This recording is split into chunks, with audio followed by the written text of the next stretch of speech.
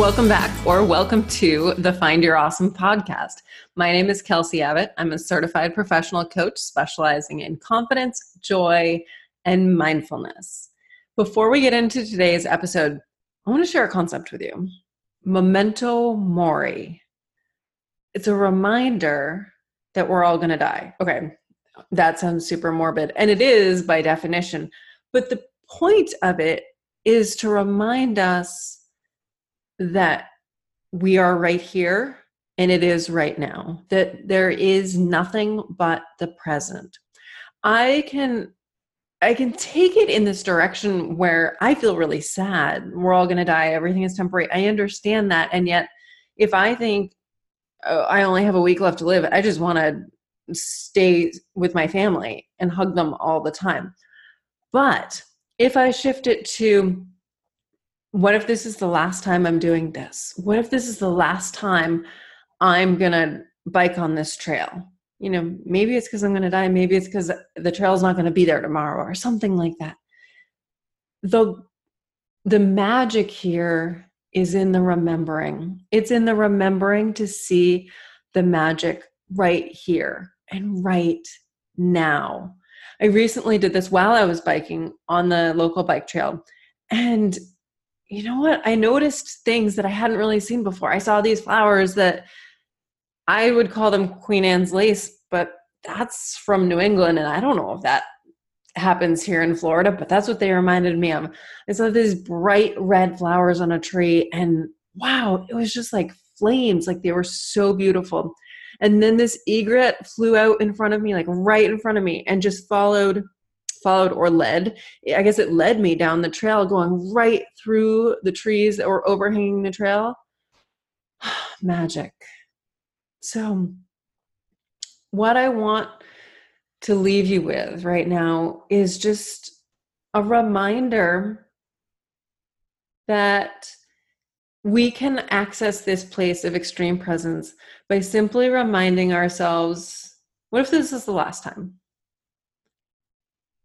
Go with a more morbid sense if that feels good for you.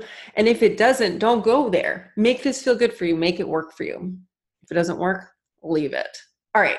Now, on to this week's episode with Kelly Notaras. She is a book editor who's edited books by all these amazing artists. And then she went on to write her own book called The Book You Were Born to Write. We get into a whole bunch of stuff about writing a book, editing a book, all of that. And then we take a hard turn and get into her meditation practice. And it gets juicy. There's good stuff in the book part 2. But you might hear my energy shift as we talk about meditation because I got really excited about all the stuff she shared. I hope you enjoy this episode. If you do, please, please, please share this episode. Shout it out on social media. Tag me at Kelsey Abbott CPC. And please leave a review on Apple Podcasts and a 5-star rating. It helps so much. Thank you. Go forth and be awesome.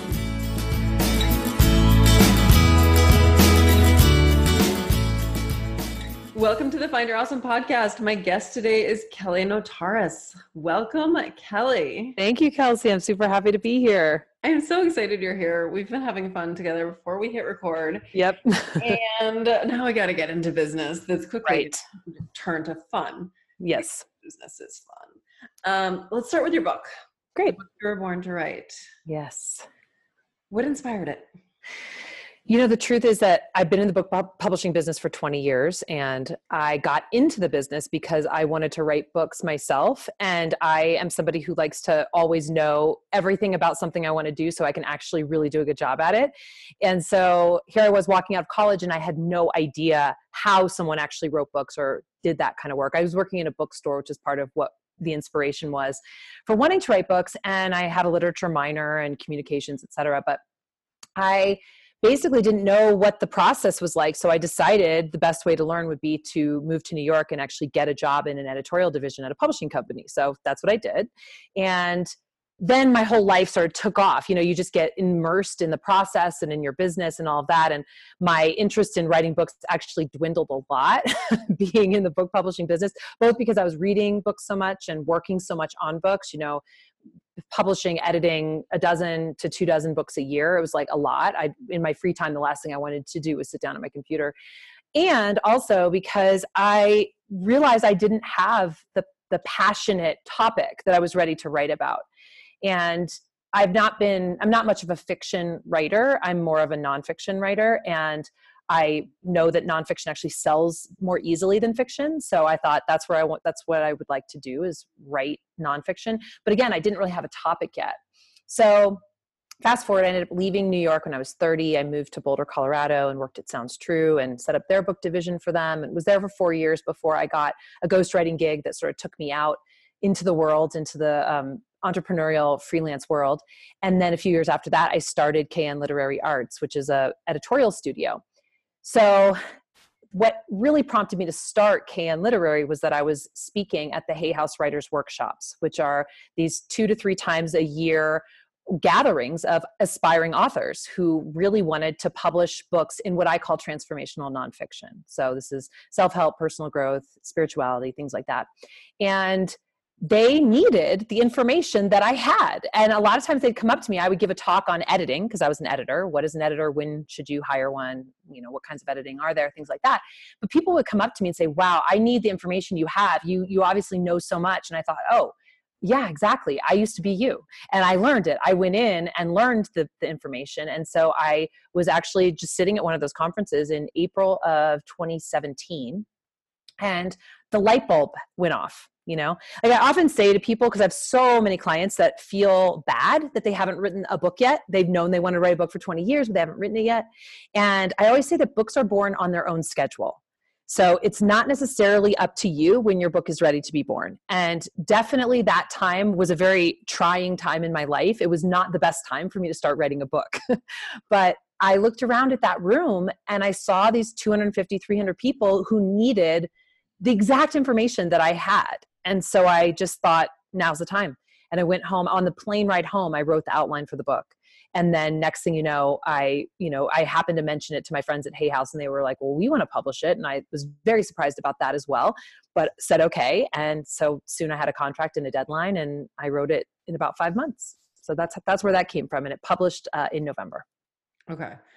So much to say. First of all, I love that the book chooses the timing. Yes. I completely feel that. I've been asked many times when I'm writing a book, and I'm like, I'm not yet. It may happen. You might see it, but it's not happening right now. Yes, exactly. Yep. Mm-hmm. So let's back up. You said you had a literature minor. What'd you major in? Yes. I actually majored in law. I thought, well, it's one of those funny things that people who are good writers oftentimes get shuffled toward law when you're looking at kind of career choices, because you need to be a good writer, a clear writer, to be a lawyer. And that's a place where you can make money, I think, is why people shuffle you over there. They're not like, oh, why don't you go be an author of books? Because, writing books is not necessarily it's not a fail-safe, let me put it that way, in terms of making money. So I thought I was going to go to law school. And in fact, I graduated with every plan in the world to take 1 year off and then go to law school. But in that year, I moved to Paris and lived there for 8 months and found myself in the American bookstore there all the time, wanting to buy the New Yorker and new books that were coming out. And I just thought, I'm going to give this a try. So when I got home from that sort of time away, I started looking in the New York Times for publishing gigs and ended up with interviews in New York and got one of those jobs. And that was the beginning of the rest of my life, as they say. And when you were a little kid, did you want to write? What did you want to be when you grew up? When I was a little kid, funny enough, the first thing I remember wanting to be is a farmer, which is interesting because I do live in rural America now, which is a huge surprise to me. And everyone around me are farmers. I always wanted to work with animals, I think. I really loved that kind of thing. But I was a huge reader. And there's this apocryphal story in my family about my dad wondering why I was in the shower for 45 minutes, coming in and finding that I had rigged up this umbrella-like situation in the shower, and I was sitting reading in the shower. And that was the end of that. I definitely was not allowed to do that again. But yeah, I was a huge reader. My mom is a huge reader. She reads, a book or two a week. And so I just really got into that flow. And so reading was always something I loved to do. And I did enjoy writing, and I was always a good writer and got great, grades in English, etc. But I hadn't ever thought I was going to be a writer for a living. And when are you going to patent that shower writing? Yeah, I know, exactly. The shower umbrella. We'll see what people say on the notes to this show. If you want the shower umbrella, let me know. I'll figure it out. I think you're onto something. Yeah, exactly. The whole conservation issue there. Right, I know. I mean, I was like 11 at the time, but yes, I would not do that today. And animals, how do they show up in your life now? That's interesting. I have views of animals out my windows. There's horses next door and cows in the field far distant. I have always been a dog lover, and the intention is there that I will get a dog as soon as I stop traveling so much, but the travel gets in the way of having a dog. So they're not at the forefront of my life right now, truth be told. Yeah. I announced when I was 3 or something that I wanted to be a doctor for furry animals. Oh, and how do animals show up in your life now? Now, well, I was a marine biologist. Oh, so that's after right. college, yes, sure. So those are not furry animals. Mammals do have, all mammals have fur. It's just not visible when it comes to exactly. Dolphins and whales. And then now I have a dog. Okay. And when I ride my bike by all the horses and cows and goats, I always say hello to them. Yes, indeed. Yeah. I get the chance to hold like baby goats and baby sheep a lot out here. It's kind of one of the benefits of living where I live.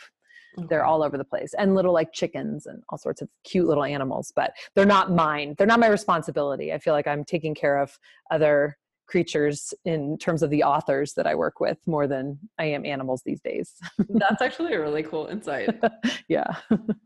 Okay. So the shift from, well, actually, can you tell us more about, I realize the word editor, like in the publishing industry, the word editor is thrown around, and I think everyone has like a kind of fuzzy sense of what an editor is and what an editor does. Can you explain that? 100%, because this is definitely a place where I help clarify things. So a lot of times when people think of an editor, they think of somebody who just is going through their manuscript with a red pen and making sure that all the words are spelled correctly. And that is one type of editing, but that actually comes at the very, very end of the editorial process. So well prior to that, an editor will be involved in helping you figure out what the idea is you should be writing about, deciding what the outline for the book should be, the structure. There's nothing more important to the success of a book than having a very strong structure. And many people think they should know how to write a book. This is a funny thing that people think they should know because they wrote essays in high school or something like that. And I always say, would you be able to paint a painting like Rembrandt? I know I can't paint with oils. Someone would have to show me how. And maybe I'd have the natural talent once I got the skill, but writing a book is a similar thing, and it does begin with a very strong outline, which a lot of people don't realize. So an editor can help you figure out what the outline for your book should be. And in fact, I often say, please, on behalf of the editor that will come work with you down the line, try to work with someone early on so you can start off really strong. That's both for your editor's sake and also for you, because if you don't do that, then at some point either an editor will tell you, you need to go back and completely overhaul this book, or they won't, and no one will want to read your book because it's just too confusing to get through. So we do that kind of development at the beginning, and that's called developmental or structural editing. That goes right through to a first draft where I'm looking through the book and I'm thinking, wow, this chapter is really good, but this one's kind of weak. We need to beef it up. We need a story here. We need an exercise there. This idea is not hanging together. This character that you brought in at the beginning, we never found out what happened to them by the end. So these are the big picture global ideas and concepts that are critical to a book's success. And all of that takes place before an editor ever picks up a pen. So I will write you an editorial letter and I'll explain what's working about the book and also what doesn't seem to be working, and then give you my ideas for how you might revise it so that the whole thing can hang together better. And that's developmental editing. Then we go into what's called line editing, which is a whole phase that's about the art of the sentences, even more than grammar. It's about clarity and flow and just the way that someone's reading so that they don't get stopped along the way. I want to read a paragraph and never even remember that I'm reading. It feels just like flowing through water, right? And if I get to a place where something stops me, I'll give you a suggestion for how you might change that so that it flows again. And then after that, it goes to a copy editor whose job is to dot the I's and cross the T's, make sure that you've got all your lists are bulleted lists versus, some bulleted, some numbered, making sure that your headings are going to be the same size in the printed book, making sure that you're following the Chicago Manual of Style, if that's the style guide that you want to use, things like that. So that's very, very critical phase. I often say that copy editing phase is invisible unless you don't do it. So people want to skip over it because they're like, I don't even see why I need to do that. And then if you don't do it, I will see it immediately. I have a very good friend who just published an amazing book, truly. And I just talked to her because she self-published it. And she worked with me to get her title right, but she didn't actually work with my company on the editing. And so I'm reading the book and I'm hoping that I'll see she worked with a copy editor and a proofreader, which is the very last person you work with. But she did not. And I discovered that when on page 3, she began a parentheses in a sentence and never put the closing parentheses on. And it just got worse from there. Those are the little things that your readers will notice, and you will no longer be considered an expert in their mind if you have that. So you need that copy editing phase whose job is really to take care of that. And then once the book is set into type, so once it actually looks like the interior pages of the book, that is when you do proofreading, not before. And definitely you do it after that. Most traditional publishers, like the big publishing houses, put your book through 5 to 6 rounds of proofreading. So just to say, like a lot of my clients are like, well, my sister's daughter, just graduated with a degree in English and she can proofread my book. And I'm like, no, you need to work with people. If you want your book to look like and feel like and read like a book that's published by a HarperCollins or a Hay House or a Random House, you need to actually give it the kind of editing that a book would get if it went through that process. So that's one of the things that I help people understand, is that there is an investment that's required if you want to get your book operating at the same level as the big houses. And why do you do the proofreading after it's already in book form? Because I always say it's like the sock that gets removed from the laundry. There's no reason why. It doesn't make any sense because these days it's all happening on desktop publishing. So you just cut and paste the content into the layout that the interior designer has created. You would think all the words would make it over there, but I'm here to tell you they don't. I don't know how or why, but words get removed, they get switched around, things get misspelled. I mean, I don't know where it comes from, truly. And so that proofreading is those interior pages, the pages that look like the interior of a book, are called proof pages. So proof reading is reading through the proofs. This words obviously comes from back when there was an actual printing press, and they would lay out each letter with a little type letter. And there were many, errors that would get introduced when you were doing it that way. So someone would read the proofs, and then the typesetter would go back to that particular block of type and change the words so that it, the correction was made. Luckily, it's not that labor intensive anymore, but it's still the same idea, is that once they're set into type, that's when we need to make sure that, there wasn't a missed punctuation point, or there wasn't, this is supposed to be capitalized, but it wasn't, things like that. So definitely always, always, always have a proofreader look at your pages after they've been laid out. And so as you were describing sentences and the flow of the sentences, you lit up. What does it feel like in your body when you're reading a really delicious sentence? Oh, gosh.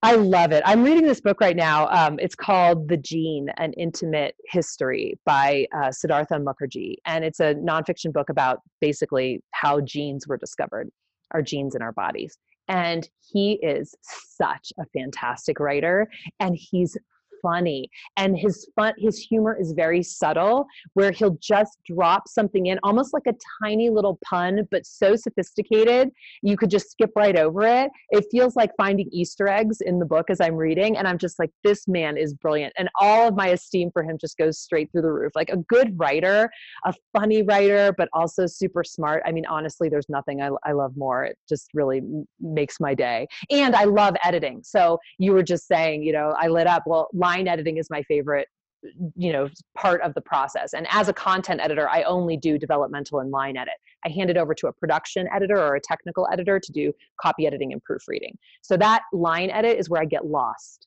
They talk about being in flow, where you just are in something and you look up and 2 hours has passed. That's the way I feel when I'm editing. I love cleaning up sentences. I know that sounds dorky, but it is actually what I love. So you hit it. It does sound dorky, and I love it. Fabulous. Good. So I get it. Yeah. What was it like to go from being on that side of things to the writing side of things? Yeah, I actually loved it. It was so great. And, I think that there's a way that the book I wrote is, it bridges my editing world. It is me opening up the editing world. So it's not two different things. If I'd gone to write a memoir or a novel or, even a self-help book, it might have felt different. This was more me getting to talk about the thing that I'm passionate about and that I love, which is editing and really well edited books and people getting their books into the world. And so it was more fun than anything else. And it also was one of those things where I did not have to dig deep.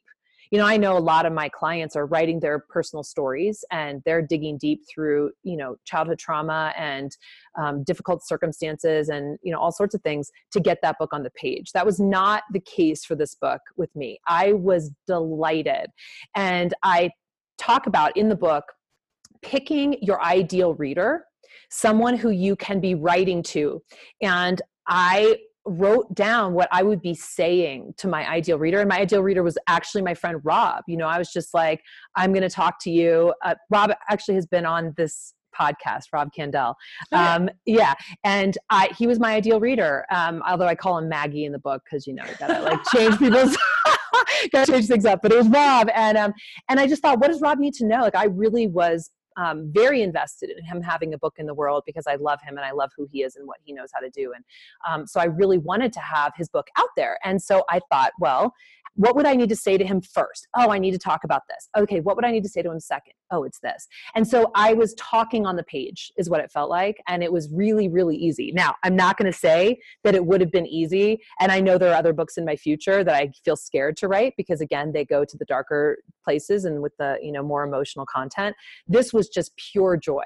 Getting to talk to people about what I love and getting to help people, through the book, do the thing they want to do most, which is get a book in the world. It was just a delight.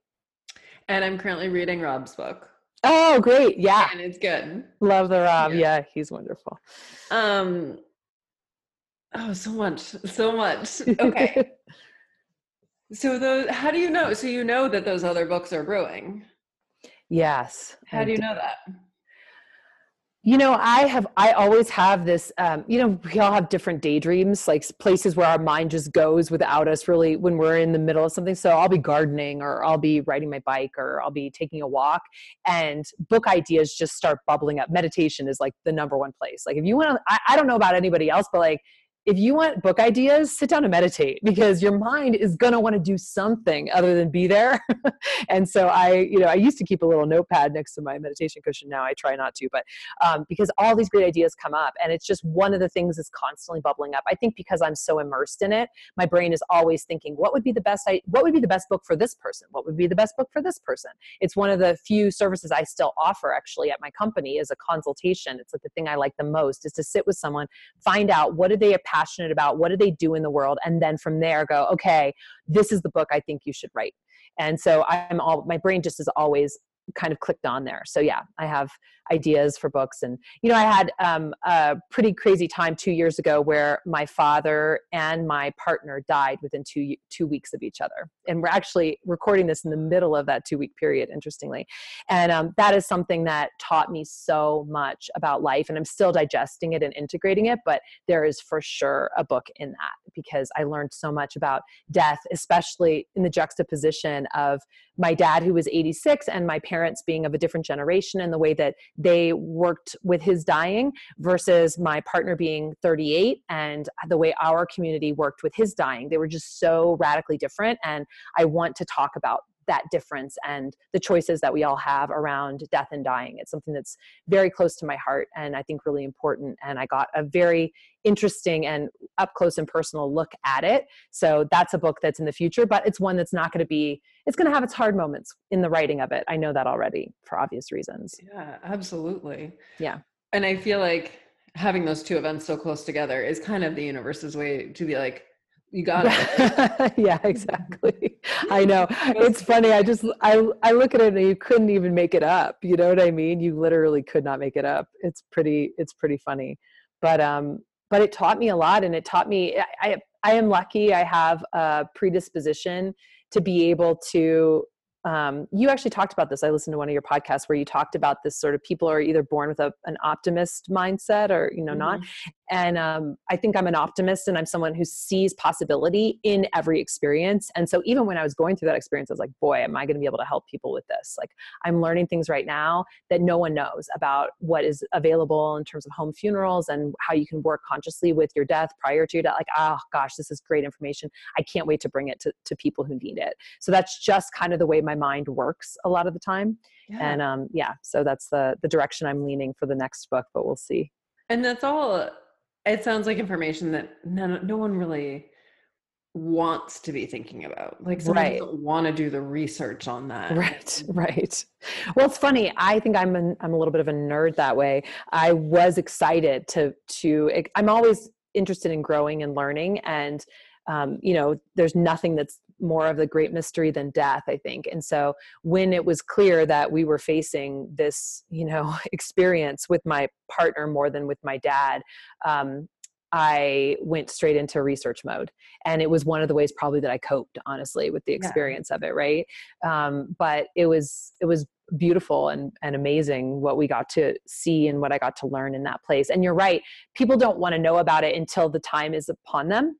Or upon one that they love. But I want to make a resource that's available then for people to reach to and really be able to digest. That's very helpful and almost even a step-by-step process. So that I'm so into the step-by-step process. If you work with me as an editor, I'm always like, can we find a step-by-step process? Because I feel like that's what's most helpful to people, and guides them through something that they need guidance from. And it makes it, sometimes it's hard to glean what you need out of a book, and different people learn different ways. But I think more people will be able to have a really solid takeaway if you give them a step-by-step process. So this is so interesting. Pointing toward it. I'm going down the human design rabbit hole. Oh yeah, that's a good one. Okay, So my purpose, according to human design, is to get to the point. Fabulous. So when it comes to step-by-step stuff, it's not going to happen for me unless somebody else holds my hand. Mm-hmm. Great. Give me the steps. That's what editors are for. This is why you need people like you. Exactly. 100%. We all think so differently. And I'm a very procedural thinker. Anything that happens, you tell me, okay, here's a task that needs to get done. My mind, without me even trying, goes to, okay, step one would be this. Oh, no. Actually, we'd have to do this first. So that's step one. And so it's like, I really just go into it naturally. And so I think that is what makes me a great editor and a great, companion on the journey when you're in the process of trying to decide, like, what am I supposed to write about and how do I write about that? And, I tell people, well, think about your ideal reader and what would you need to tell them first, second, and third. That's the way my mind works, but not everyone's mind works that way. I've also had to get right with the fact that not everyone is going to work from an outline. And for some people, it's harder to work from an outline than it is to just write. And so in that case, what I say is that you write what you can write, but know that you're going to need to invest in someone who's got a procedural mind and knows how to put a book together on the other side to take what you've created, whatever it is that you've created, this sort of soup. It usually feels a little bit like a soup when you don't have an outline, and make it more procedural so that a reader knows where they are in the middle of it. That's the most important thing, is that you're giving signposts to the reader and they're not confused about where are we going right now. Because if a reader thinks, where are we going? They put the book down and they never pick it up again. And that's a problem. I totally love that you're saying that. When I was a writer, writing an outline would just, it felt like I felt my inner 2-year-old stomping her feet. Yes. I do not want to do this, but sure, I'll write the piece. Yep. I'll go write that article. No problem. Yep. And then fine, I'll write you outline afterwards. Right. Totally. I call that retroactive outlining. You know what? Like I really do. Sometimes it really works. I don't write an outline. I want to be clear. I don't write an outline for every single thing I write. I don't write an outline for a blog, for example, personally. But when it comes to long format writing, it is nearly impossible for me to know where I am if I'm not working from an outline. And this brings me to the point where I get to talk about something that I love so much, which is a piece of writing software called Scrivener. Have you heard of Scrivener? I have heard of it, but I haven't used it. I am obsessed. I love it so much. It is a system that gives you in one interface. So you open it up and you look at it, like think about you open up a Word document, right? And you see this blank document. Imagine that there's on the left side of the page a column where your whole outline is written out for you. And you can click on any subject in that outline. It will take you to the document for that subject. So that way you can decide on a given day, where's your inspiration? I want to write about, in my case, maybe I want to write about ghostwriters today. So I find the section that I put my outline in there and I've created a little document for each one of those subheadings in my outline. I click on that ghostwriting subheading and I start writing about ghostwriting. It is like my most favorite thing in the world. And I feel like it kind of combines together a little bit of the impulse to have an outline and a little bit of the impulse to be able to write freely on a given day. Mm-hmm. Where when you're working with Word, which is definitely the standard in the book business, so you will need to have Microsoft Word, especially when you start working with an editor, you'll need to export the whole document out of Scrivener into Microsoft Word. But when you're drafting it, there's just nothing better than being able to feel free on a given day to write about whatever you want to write about without having to go dig through, well, where did that chapter start and what page was that on and how am I going to find that? I've got a 70-page document. I don't know quite where that piece should belong. Whereas in Scrivener, maybe you write about ghostwriting on one day and you think, you thought that was going in chapter 2, but then you're like, no, that needs to go in chapter 7. You click on that little part of your outline and you just drag it down to chapter 7. I mean, the ease that it affords is enormous in terms of writing a long format piece. It is a very highly functional piece of software and many people feel overwhelmed. So here's what I always say. You only need the most basic understanding. So go to YouTube and Google or search on YouTube the 10-minute how to use Scrivener from Literature and Latte. Literature and Latte is the name of the company that makes Scrivener. And just watch that 10-minute video. You'll know everything you need to know to get started. And that, my friends, is my gift to you today, is to tell you about Scrivener, because it is absolutely the most amazing piece of software. I get no kickback for talking about it, and I talk about it nonstop because it's been that helpful to me. It made such an enormous difference in my writing of my book, and I want you to have that experience too. It sounds so simple. I think when people haven't tried writing something long or like really high robust, yeah, they're like, no, all I need is Word doc, right? But like, right. Oh yeah, that sounds like. See, this is the place where I, go back to, everyone thinks they know how to write a book and all it takes is to just sit down and write it. But there's a couple different things that are standing in your way. Number one is that it's an enormous amount of content. 50 to 70,000 words is a lot of words. And it's a lot of words. It's a lot of words. And you want to make sure that you're only using the words you need to use, because you don't want to end up with 120,000 words, because nobody wants to buy a doorstop, especially from a first-time author. So you have to be really choice about what you're going to write about and where. And to be able to get that, to encompass that whole thing with your mind is very difficult, which leads to the second issue that comes from people thinking, oh, I should be able to write this book on my own, is that they sit down to a blank page and they think, now I'm writing my book. I mean, where in the heck do you start, right? Your mind cannot hold that much content all at once, and it gets scared. It's a way that we keep ourselves from actually doing the writing we want to do, is to say, I'm going to sit down and write my book today. No. How about you sit down and you write a 400-word essay on ghostwriting or book doctoring or, technical editing. Those are not your topics. Those are my topics. But whatever your topics might be, right? I'm going to write a little 400-word piece. I'm just going to say the absolute most important things about this topic that my reader needs to know. That your mind can get wrap its arms around. And it's not scary. It seems easy enough, You just have to do the pre-work of getting that outline together. And if you follow my instruction, you also need to get Scrivener and put the outline in Scrivener. I mean, that is one of the most important pieces that I explain to people, is like, don't think that you're writing your book, because your brain is not equipped to hold that much content all at once. You need to say, today I'm working on this chapter, or today I'm working on this subheading. Right. We can be outcome focused and focus on the finish line, or we can focus on the process. Yes. And then when we that like 1% each day of growth. Yes, exactly. Totally. Yeah. This is one of the things, I mean, honestly, if I have anything to say about what's happening these days in the world with self-publishing becoming so prominent, there's so many people out there who will purport to be able to guide you to write a book in 6 weeks. And to focus on the outcome the whole way through, and to just get a book in your hand.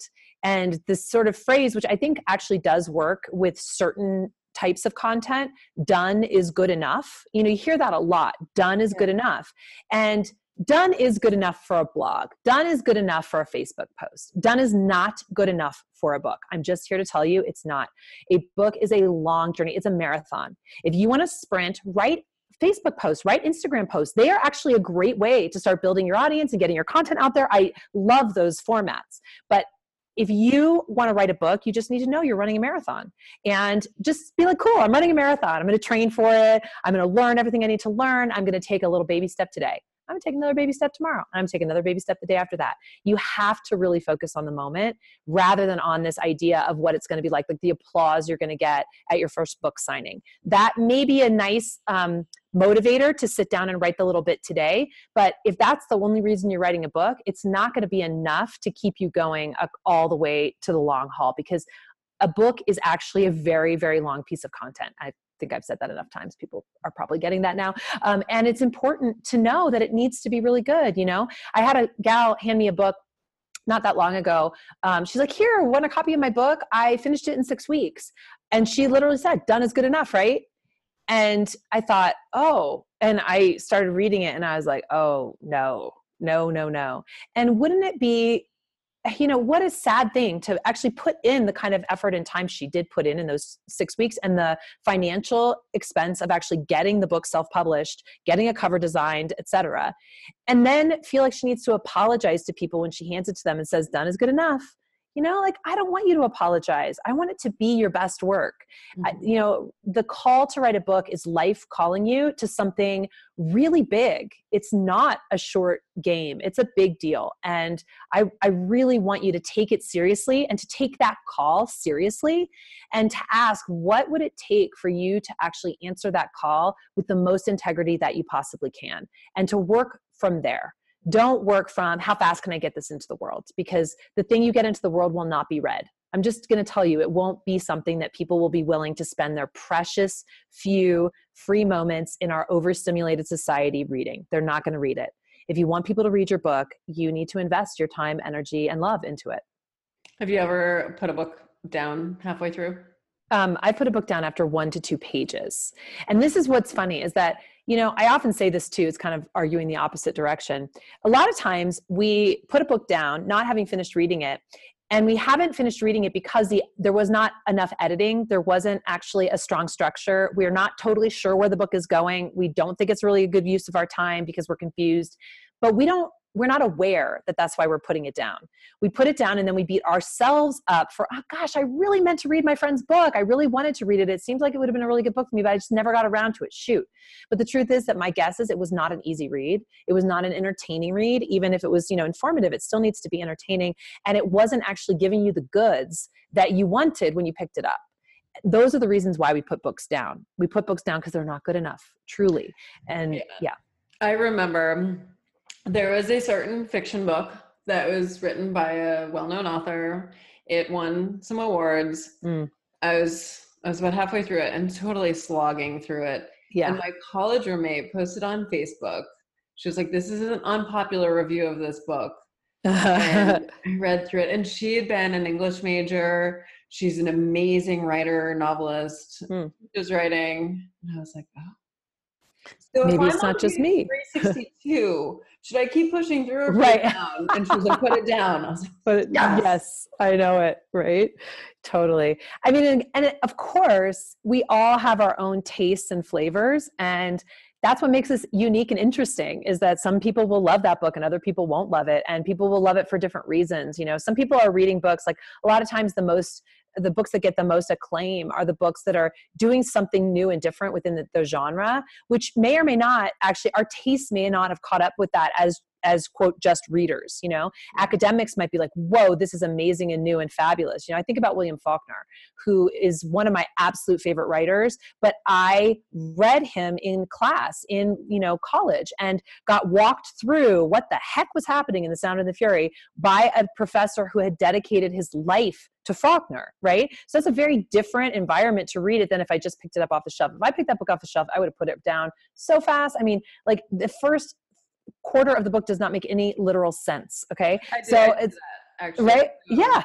Yeah. You're one of those people. And you know, what's the truth is that Faulkner was never famous in his lifetime in the United States. The taste here had not caught up. He actually became very popular in France. And it was really through the French and their acclaim for him and what they saw in his work that Americans started taking him seriously, but it was after he died. So, you know, I don't want that to happen to you, but you know, you never know. Maybe your book doesn't succeed in your lifetime, but you have no idea what's going to happen after you die. Yeah, exactly, right. Yeah. Yeah, I was lucky enough to be walked through Dostoevsky in that way. Yes. Another one. Yeah. I just love Russian literature. Right. Exactly. Anyway, I want to sidetrack to back. You made an aside about meditation practice. Yeah. Let's dive in there. Let's dive in there. Yeah. So what is that? Actually, I don't care what your practice is, but what is life? What is the what? I didn't hear that. What is your meditation practice? Yeah. Why do you do it? Right. Well, so we have to scan all the way back to me being, you know, I moved to New York when I was 23, and I was also had grown up Christian, but had sort of a strong disillusionment with it in the later years of high school and early years of college. And so I actually was not following any sort of spiritual path, but I'd always been a very devoted heart and a devoted seeker in other ways. And so I kind of felt like I was walking through a desert in the first half of my 20s. I was living in New York, which is a wonderful place to get your pedigree and to get your education, especially if you're in something like book publishing. But it was not a place to be if what you love is the natural world. You know, if that's your favorite thing in the world, you don't get much of it there, you know? And so I was one of those people, and I kind of felt like a bit like a wilting flower for a lot of the time that I was there, in spite of the fact that I was loving my work and I was doing, you know, great work and moving up the ladder in terms of being an editor in the world. And I loved my authors and my colleagues and all that, but I wasn't happy there. And so I was really confused, because the book publishing business, you know, when you're in, you know, I was working at HarperCollins and Penguin and these big houses, you think that there's no other place for you to go. Like, you kind of have to be in New York or else. And so I was really caught between a rock and a hard place. And a girlfriend of mine, who's now a literary agent, she came into my office when I was working at Penguin in the Plume division. And she said, you know, you're depressed. You need to read this book my mom keeps telling me to read. I haven't read it, but you need to read it. And it turns out this happens in the book publishing business, but also, of course, the breadcrumb trail of like life and spiritual development. It happened to be on my shelf. It was a book that a publisher had sent to me out of the blue, and I just put it on the shelf, didn't think about it. And it was The Power of Now by Eckhart Tolle. So I started reading it, and it took me a couple tries to really get into it. But once I did, I read the entire thing in a weekend, and I came back and felt transformed by it. And I said to another friend of mine in the book publishing business, I want to go to church for this book. I don't know, where would I go to church for this book? And she read like the first 20 pages. She goes, this is Buddhism. Just go find a Buddhist, you know, someplace that's Buddhist.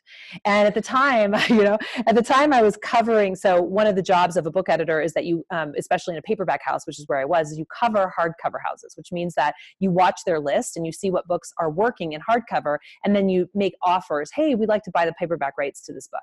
So I had my eye on Pema Chodron, who was a well-known Buddhist. She was the only person I'd ever known was Buddhist. The only reason I knew she was Buddhist is that I was covering her house, which was Shambhala. And so I Googled Shambhala, thinking I would find something. And sure enough, I found the New York Shambhala Center.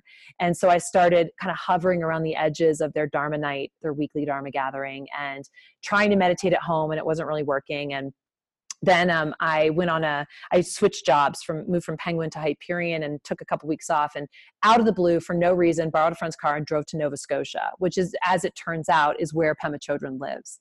And I didn't know that at all when I made the decision to go there. And I went and decided I would tour the Abbey, Gampo Abbey, where she lives. And I walked in the door, and there was the picture of Chogyam Trungpa Rinpoche sitting right there on the wall, which is the same guy. I'm like, hey, that's the guy that's on the New York Shambhala Center. And I remember saying to him as I walked in, okay, I'll pay for the darn class, because I've been avoiding, I didn't want to pay for meditation, but I saw him there. I'm like, you brought me all the way to Nova Scotia to tell me to pay for the class. Fine, I'll pay for the freaking class.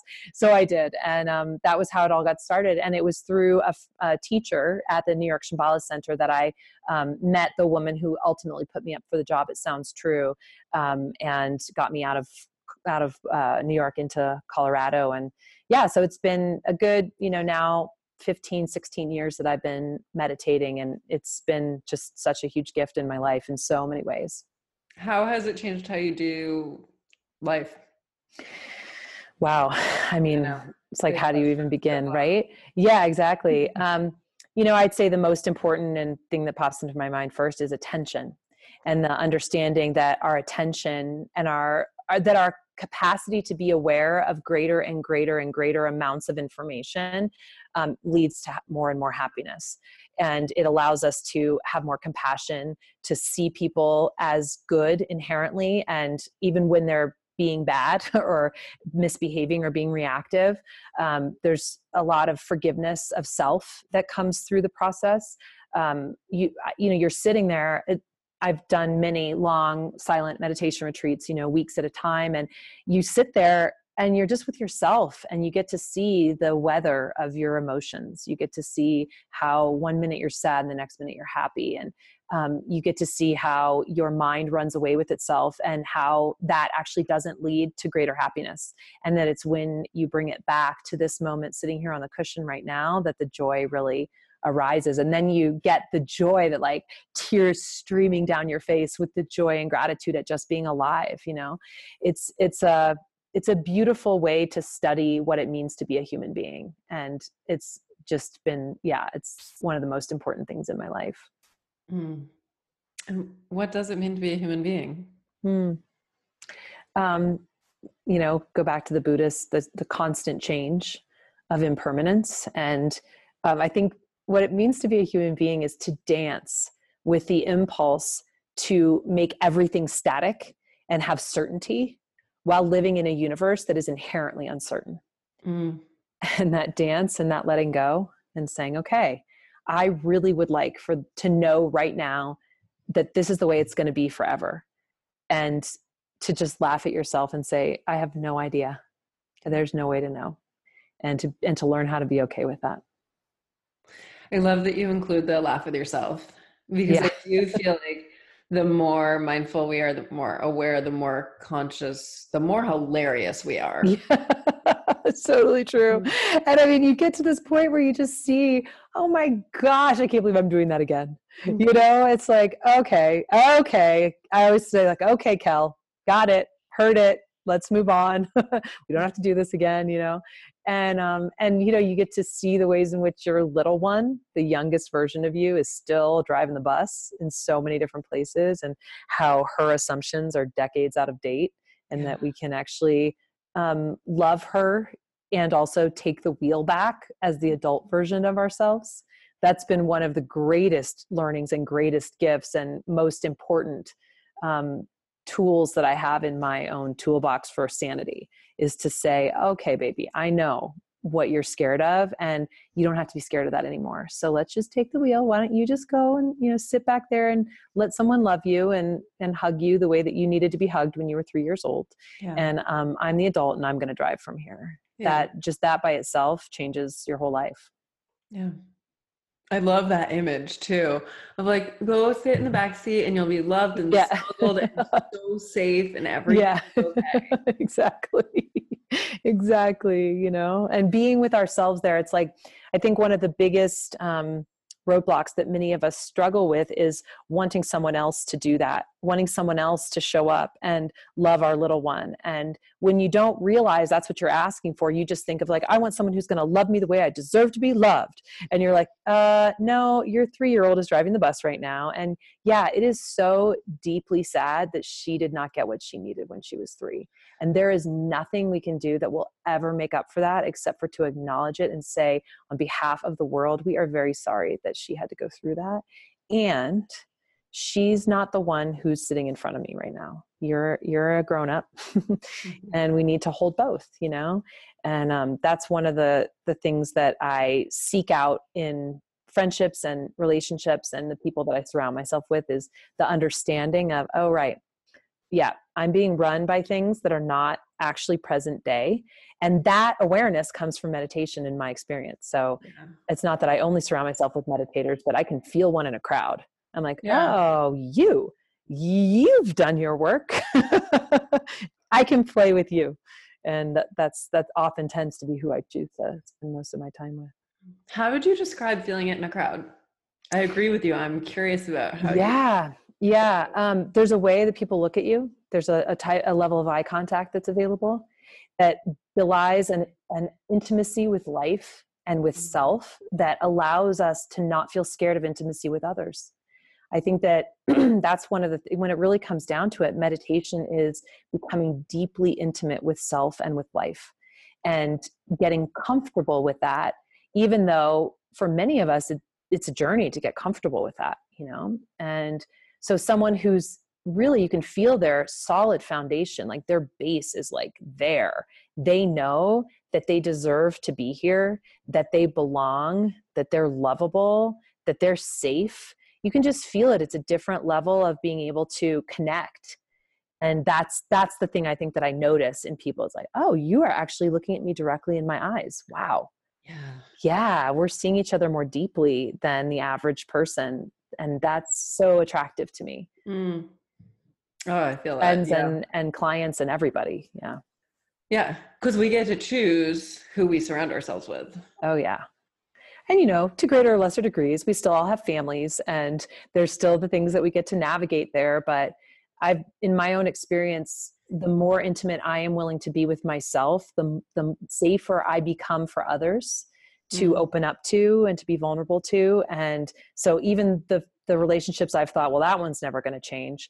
It's like the miracles show up every day and you're like, wow, I changed. And thus this dynamic changed. It's pretty amazing. Yes, I agree with you completely. And I also remember the Ram Dass quote that's something like, if you think you're enlightened, go spend time with your family. Right, exactly.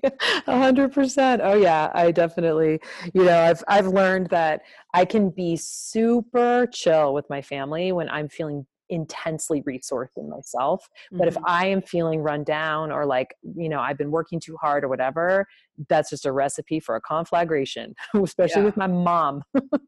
And it's just like, okay, so I know that about myself and I know what I'm walking in with when I, go see her. And the great thing about a mom, at least my mom, is that she loves me no matter what. And, doesn't even really notice when I'm off my game. I'm the one that notices. That's what happens when you meditate, is you start to really get to know yourself and you can feel, oh gosh, I am depleted, in a way that 15 years ago, I wouldn't have been able to tell you if I was depleted. I was depleted all the time, living in New York, which wasn't where I was supposed to be. And now I'm like, oh, wow, I feel super resourced. I can go into this. I can handle it. Like the little pings and things here and there. I'm like, oh, right, that's just my little one getting pinged because that hurt when she was in 4th grade. But, it's like I can do that when I'm resourced. When I'm not, I'll just come back and be like, did you realize how you're always picking on me for It's like, okay, but we're human, right? And we can laugh at ourselves and go, yeah, we don't have to be perfect. We just are who we are. And this don't have to be perfect. Is funny. It is. It's crazy. This conversation has gone really quickly. Yeah, faster than I realized. I'm just opening the clock and I'm like, all right, well, I guess we're at the end of this. Wow, crazy. So let's tell people how they can get your book, how they can get you, how they absolutely. Yeah. The Book You Were Born to Write is the name of the book. It's available wherever books are sold. And I also have a website, and it's KN, which is my initials, Kelly Notaras, knliterary.com. And that is a site where you can explore a ton of free content. I do a YouTube channel. I have a blog. I really want to give you the resources you need to be able to take whatever the next step is on your book journey, because everyone's next step is different. And then we also have a really amazing resource in that I have 3 gorgeous editors who are, I call them our editorial matchmakers. And you can sign up for a free call with them at any time. We are a zero hard sell company. Truly, we want to help you get to the next step, whether it's with us or someone else. Sign up for a free call, jump on the phone with them. If you do decide you want to do some work with us, you can just mention Kelsey's name or the name of the podcast, and we'll give you 10% off of your first service with us as a friends and family discount. So you're welcome to come explore in whatever way works for you. Oh, thank you, Kelly. Yeah. Is there anything that we didn't cover? Oh my gosh, what all the things. There's so many things we didn't cover, but I love what we did cover. It feels like the most important things that we covered. So I feel like there's still so much beneath the surface. Yeah. That we didn't quite get to. Yeah. Well, we'll have to do that again. We'll have to do it again. I'm in. Right. You say the word. You. Yeah. Thank you so much for having me. Yes, I'm happy to be here. Thank you so much for listening. If you'd like to continue the conversation, please head over to Facebook and join the group Find Your Awesome with Kelsey Abbott. It's free. And if you want more than that, go to my website, kelseyabbott.com, and there you can sign up for my newsletter and get a series of free guided meditations. And I would really appreciate it if you could head over to the podcast app and leave a review of the Find Your Awesome podcast. Your reviews help other people learn about this podcast. Thank you so much. That's all I've got for you, friends. Go forth and be awesome.